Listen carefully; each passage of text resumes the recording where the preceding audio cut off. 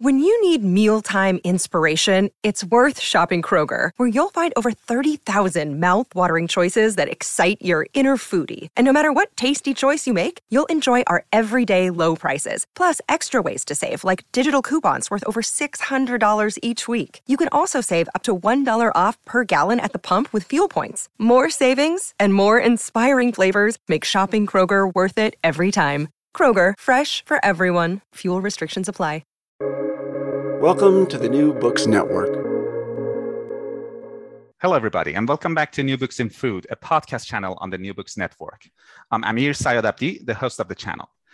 Today, I have the pleasure of talking to Dr. Joshua Sbicca about his book, Food Justice Now, Deepening the Roots of Social Struggle, which was published in 2018 by University of Minnesota Press. Josh is an associate professor of sociology at the Colorado State University. Josh, thanks for accepting my invitation and welcome to the show. Thanks so much, Amir. It's great to be with you. To start off, Josh, could you please tell us a bit about your background, both personal and research-wise? Sure. I've been working at Colorado State University since 2014, and my work focuses on the study of food as a site for social, political, and economic struggle. I'm particularly interested in the ways in which people use food both to solve social problems, as well as problems within the food system and how they come to be. I focus a lot in my work on questions of political economy and food, race and class and food, and social movements, and the ways in which social movements are organized to either use food to solve problems and or look at food movements themselves. Thanks, Josh. And there's often a story behind every book. I was wondering what the story is behind yours. I mean, why food justice? Sure. So for me, that goes back a few years or so. In college, I went to Santa Clara University, which is in the San Francisco Bay Area.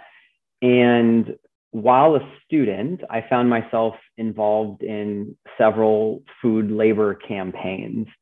And so I've come at food from this question of the hands that feed us. So for example, in the early 2000s, the coalition of Immokalee workers based in Florida was staging a nationwide boycott of Taco Bell. And as part of that work, we're visiting college campuses and we're drumming up support from college students to put pressure on the company to sign what was called the Fair Food Agreement that would pay a penny more per pound for tomatoes picked in the fields of Immokalee, Florida. And so I started to learn about the plight of farm workers in the United States and was involved in some of that solidarity work as a student. And then I also was involved in supporting cafeteria workers at Santa Clara University. Particularly at one stage, they were negotiating a new contract with the university to gain better wages and benefits, and were turning to the support of students to pressure the university to do the right thing and take care of the hands that were feeding countless students, staff, and faculty at the university. And then beyond kind of that work, doing labor organizing or labor solidarity work with food workers, after I graduated from college, I started to get really interested in urban agriculture and in particular, the kind of growing focus of what we're, I guess, now calling food justice on using local urban food production to create greater access to healthy, affordable, and culturally appropriate food. And so I started to meet food justice activists in the San Francisco Bay Area where I was living, and in particular got involved with an organization called Planting Justice, which is one of the cases and organizations and networks that I focus on in my book, Food Justice Now, and started to get more involved on that side of things. So that background really informed my interest in questions of economic and racial justice as it pertains to food, and really the ways in which activists center food in their work. And I started to realize just how significant the food system is, not just in the sense that we have to eat every day, but just in the way in which it actually structures the economy. You know, food workers make up a huge segment of the global working population, whether it's out in the fields or in the kitchens. There are so many people that feed us and help reproduce society as a result. And so my imagination and experience took me to just look more deeply at this question of food justice and questions of food and inequality. Hey, there is, and correct me if I'm wrong, but there seems to be a like a historical focus in the first chapter of your book. I mean, you begin the book with historical lessons from the agrarian movement of the late 1800s to sort of trace the many social movements that emerged in the 1960s. I was wondering what the reason is behind this historical focus. So at the time I was writing the book, there was not as clear a historical sense in the academic literature of the various historical food and social justice movements that have fed into the food justice movement. So in effect, I took the cases that the book focuses on and looked more deeply into the movements that fed into the work of, in the case of my book, United Food and Commercial Workers, San Diego Food Sustainable Food Project, and Planting Justice.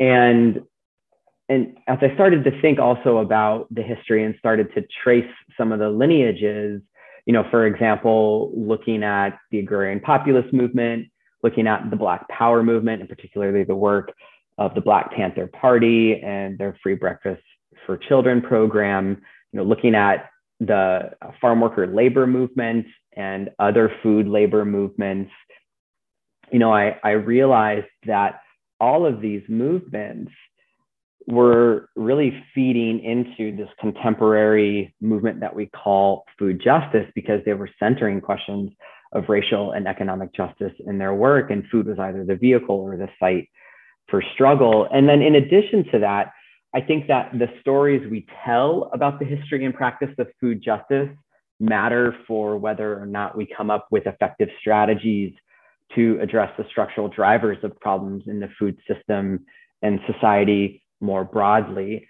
And so I wanted to start to do some of that work, acknowledging, of course, that there are so many more histories to tell. I think, for example, Monica White's recent work in her book, Freedom Farmers, does an excellent job in telling a lot of the African-American history that's fed into the contemporary food justice movement. And so I think that work is really critical, both to acknowledge where the food justice movement comes from, but also to understand why we use terms like justice and why things like race and class and gender matter when we talk about addressing some of the inequities and problems in the food system.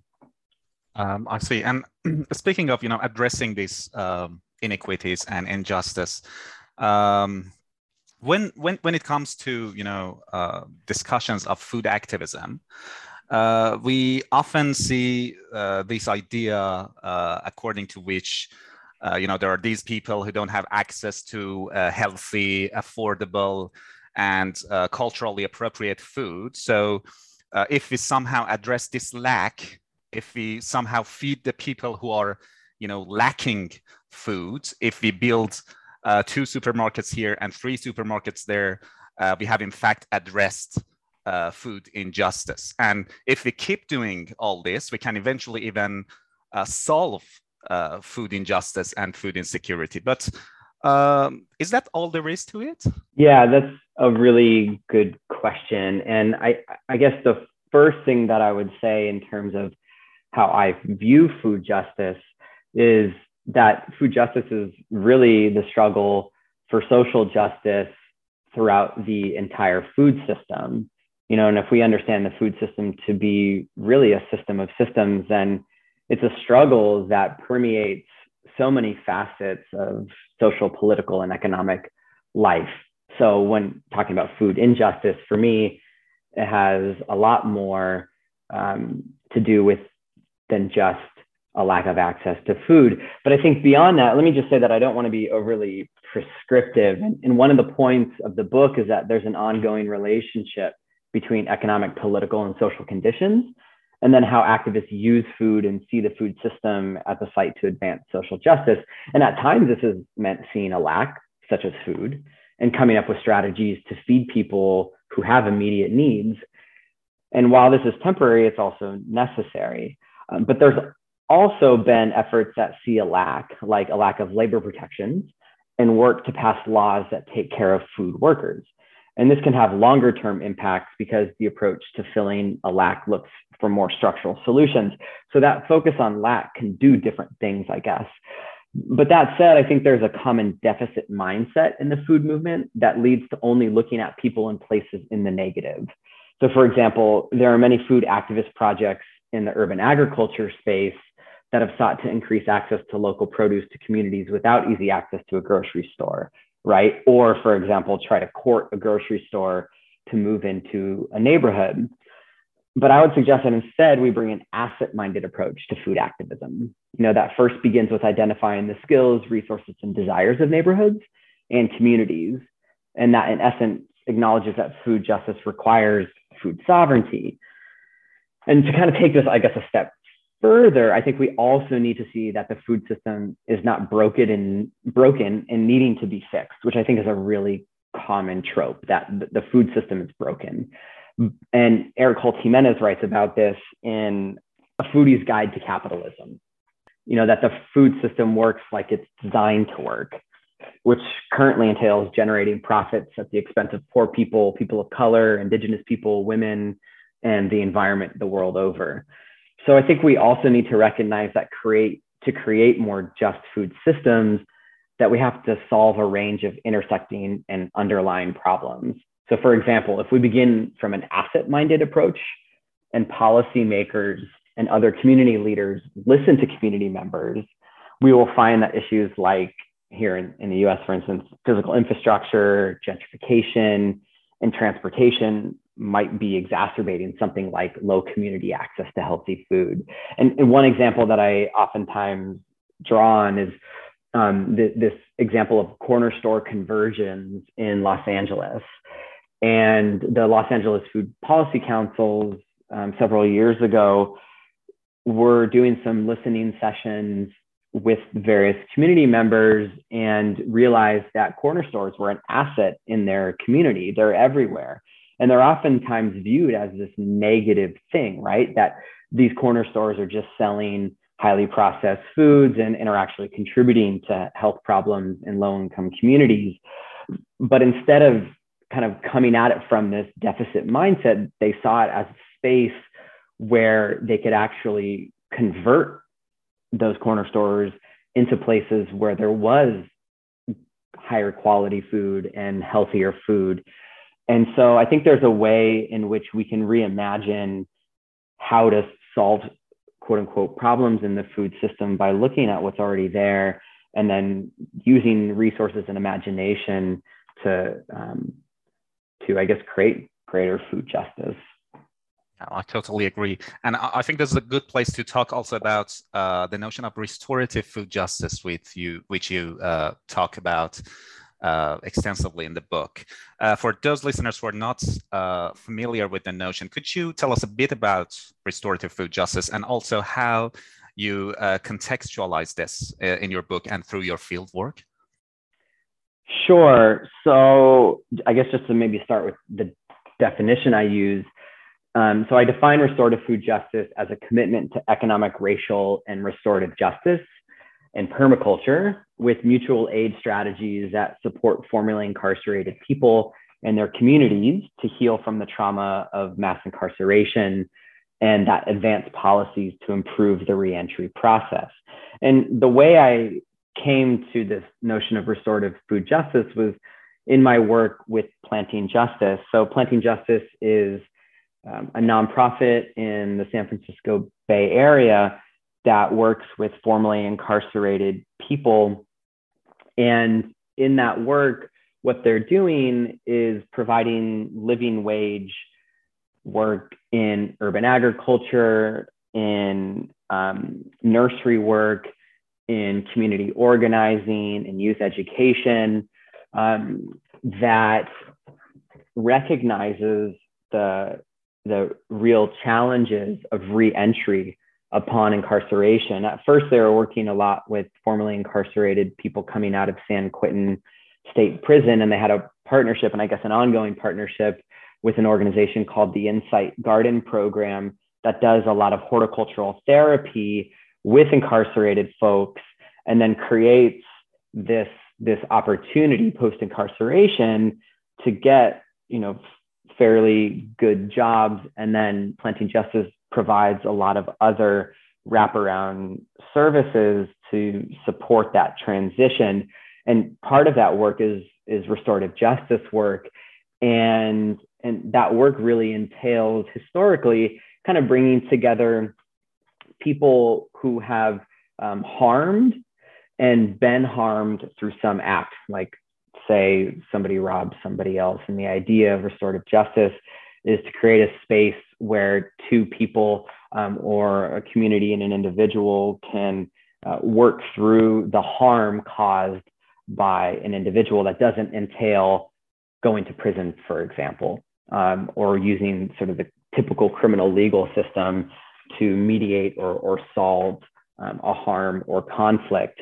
And in the case of Planting Justice, that restorative work is not only creating jobs for formerly incarcerated people that are engaged with the land, and through that fostering healing from that trauma of incarceration, but also creating mutual support networks of formerly incarcerated people who are working collaboratively and collectively together to really disrupt the prison pipeline. In California, the recidivism rate at the time of my work was roughly about 65% of people who were going back to prison within 3 years of being released.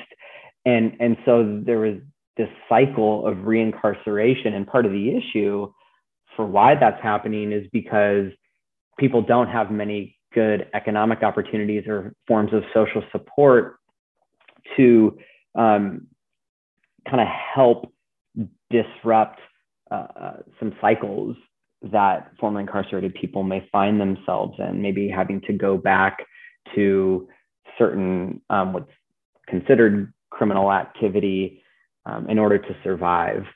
And so Planting Justice really creatively found the ways in which food can be a tool for racial and economic justice. And in addition to that, really reimagine how food is a powerful tool to advance food justice. I mean, I guess the only other thing that I would add here is that a lot of the folks who Planting Justice works with and who the organization is driven by are people of color, particularly Black and brown folks, and working class folks who are living in communities that have things like low food access, and in addition are also the site for over-incarceration and policing.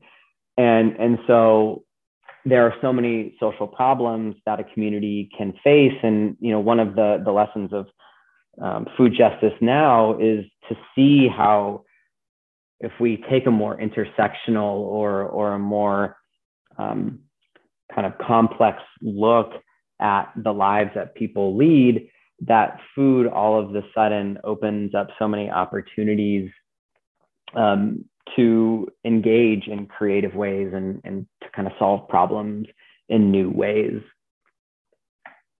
I see. And that was a chapter that I enjoyed very much, Josh.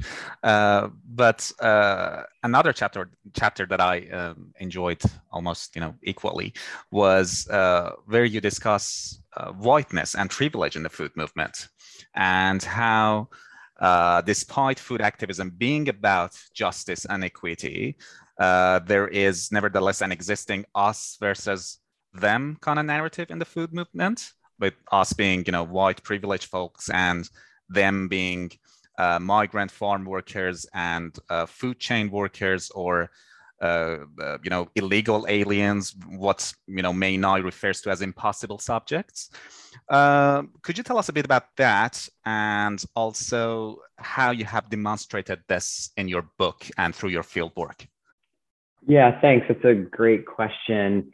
And I think there's a couple of ways that it's important to think about food justice. And I want to acknowledge that, a lot of the food justice literature really begins in the streets, and it begins on the land with indigenous farmers and eaters in Black and brown communities that are coming up with solutions to problems that they face in the food system, and that the academic literature really emerges out of what people have long been engaged with.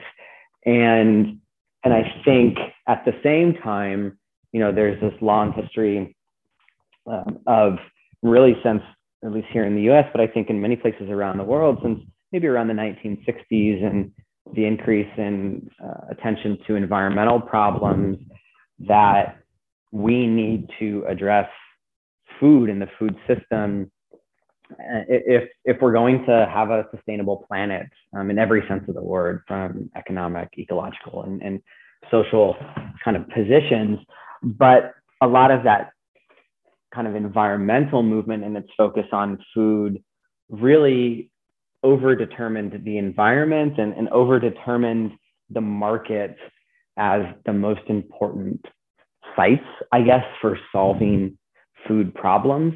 And part of that is because they overlooked the experiences of communities of color, indigenous folks. And, you brought up the question of immigrants and the experience of immigration. And one of the reasons why I focus on immigration in my book is because that's what activists were focusing on. So in the case of United Food and Commercial Workers, Local 770 in Los Angeles, their membership is overwhelmingly made up of people, particularly Latinx folks from Mexico and Central America, and their families that are working in the meatpacking and food processing sectors, as well as the grocery retail sector.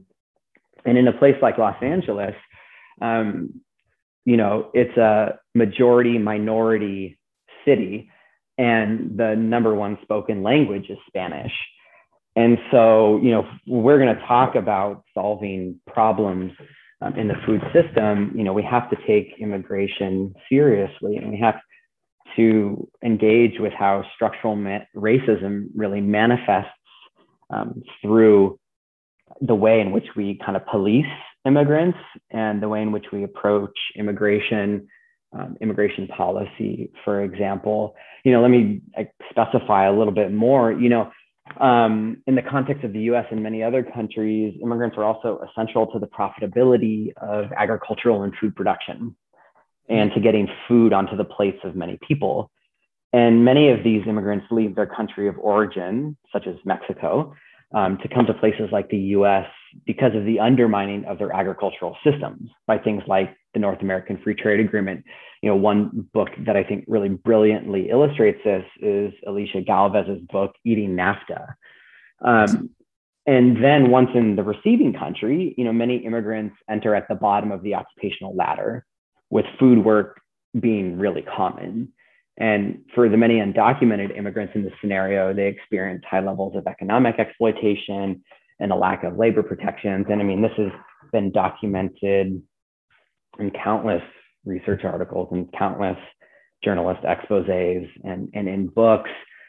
And so if we want to kind of solve problems in the food system, first we have to acknowledge who's making it possible for us to feed ourselves as a society.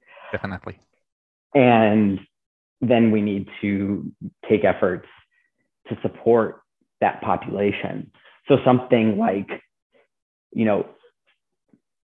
providing a pathway to citizenship for immigrants becomes a matter of food justice, Mm-hmm. you know, and how we engage people at the border becomes an issue of food justice, and how we structure things like, worker programs that bring workers onto farms becomes a question of food justice. And there are just so many organizations that have focused on this, United Farm Workers in the US, community to community development in Washington State. A lot of groups have been drawing these connections. And so as part of my work in food justice now, it just seemed really important to center that. It is important indeed. And in the last chapter of your book, Josh, you talk about radical food politics. What does radicalized food politics look like, and why do you see the need to radicalize food politics? So I guess I'll begin by just noting that the Latin root of radical is radix, which means of or relating to the root. And the subtitle of my book is Deepening the Roots of Social Struggle. And so the book, in some sense, is an explicit call to identify the historical and structural reasons for why there are food inequities, and then working from that space to transform the food system in a way that leads to food justice. And, my sense is that we're going to continue to come up with the same so-called solutions to the problems in our food system if we don't take more radical steps to transfer resources and power to workers and eaters who've long been exploited and excluded in the food system. And, much of the work of radicalizing food politics begins with transforming the places where we work and live to advance food justice. So for example, universities and other businesses that procure food can change their policies to purchase food that is produced in ways that meet standards that we might consider more likely to advance food justice. And I've been, talking about this for several years because in my setting, working in a university, I see all kinds of corporate food products that have questionable standards of production, whether it's in the way those foods are produced that harm the environment or harm workers. And I think we can be just a lot more creative in transforming the places where we're already embedded and agitating for that change where we're immediately placed. This isn't some pie in the sky theory that we have to wait for, the revolution to occur in order to radicalize what we're doing and create immediate tangible change.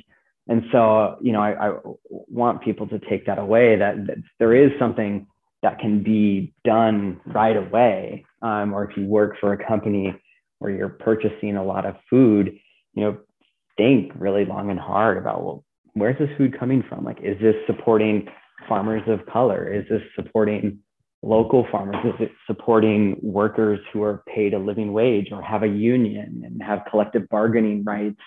Asking these kinds of questions and then holding our leadership accountable can really create immediate tangible change.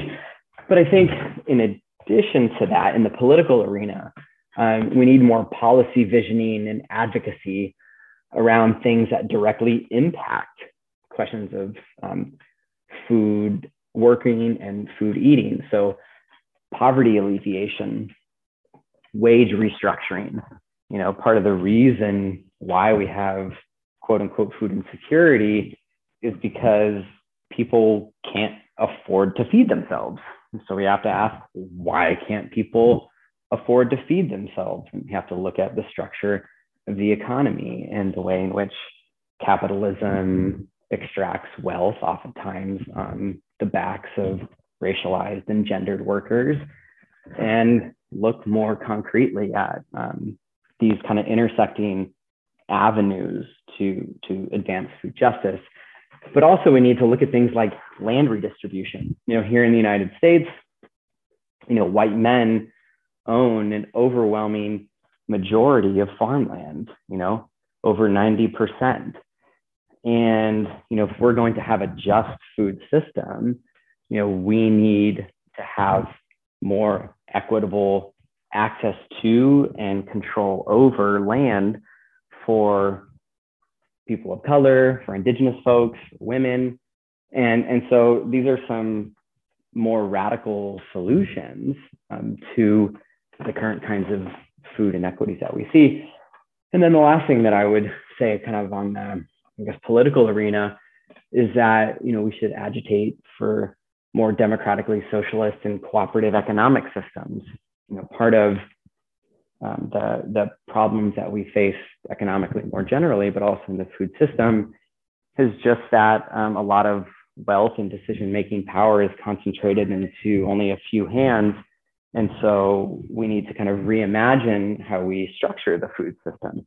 And there's been a lot of work in that space, going back a long, long time to cooperatize, whether it's the grocery sector or farming. I think of the Mondragon cooperative in the Basque region in Spain. There's lots of examples that we can look to globally and in the US to rethink what we're doing in the food system. Thank you, Josh. And most book on food nowadays, or at least the ones that I have come across, they have a final chapter that deals with the future of food from different angles. And your book is not an exception.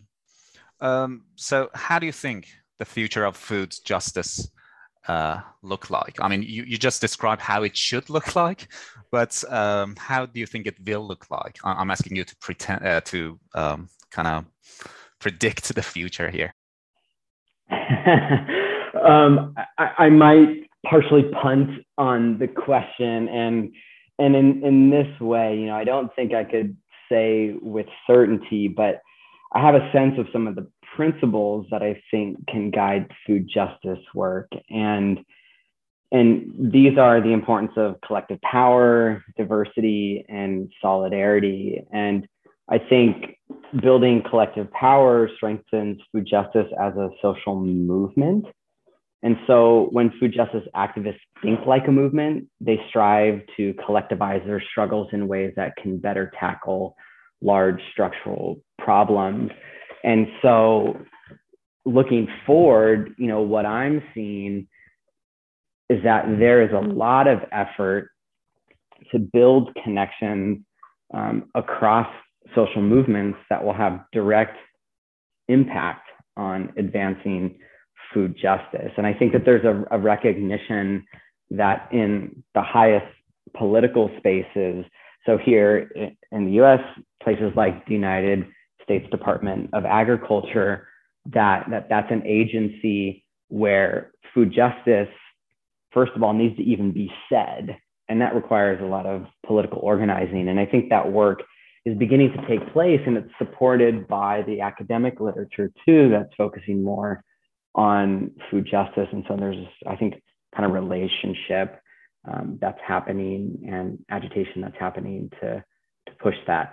I guess the other kind of principle would be advancing diversity in the food movement is really important. And this requires, though, much more than inviting underrepresented groups into pre-existing white and middle-class spaces. This needs to kind of push against a token form of diversity that requires instead increasing inclusivity in decision-making power, representative leadership, and an equitable redistribution of resources. And so, for example, strategically speaking, what I'm seeing going on is kind of similar to what I was just mentioning, and that is food activists linking up with other social justice struggles, like the climate justice movement. If you look at COP26, it's been going on the past couple of weeks. You see lots of food sovereignty and food justice activists that are in direct conversation with climate justice activists and seeing the significance of those overlaps. Or you look at racial justice movements like the Black Lives Matter movement, and you look at the Movement for Black Lives platform. And in that platform, you kind of see food justice aspects like land redistribution and support for more cooperative economies and food economies. And so, the future in a sense lies in the streets. And I say that because it's actually what's happening on the ground. Now, where that goes is really hard to say, but the last principle that I think is really important, and that feeds back into some of what I'm talking about, is solidarity. And solidarity requires engaging reflexively with local economic, political, and social inequities. And doing that opens the opportunity for developing political strategies that can bridge social differences. There's no one single revolutionary subject, if you will, right? Yes. this is not going to. No, true. I don't think we're going to get to food justice by like one group making it happen on their own. This is really going to require a collective effort. And I think there's a greater recognition and understanding of that now than perhaps there's ever been historically. It's sort of this Gramscian notion of the historical block, right? That yes, that there's a bunch of people across different sectors that are coming together to work towards with kind of common goals. And so I'm hopeful that food justice is entering more into that space, and I guess a more kind of mature understanding of what it's going to take to actually achieve food justice, and that we're sort of, I'm cautious to say this, but moving a little more away from these token urban agriculture projects of, dropping a garden in a poor community and hoping that that's going to solve their food insecurity problems, to a bit more creative and structural kind of analysis of what's going on and what's required to solve those problems. I'm hopeful too, Josh. And there's obviously a lot more in the book, and I encourage listeners to pick up a copy. But before we wrap up the interview, I'd like to ask Josh whether you're working on something right now, or are you thinking about doing a research on a particular topic in the near future? So I'm currently working on prison agriculture in the United States.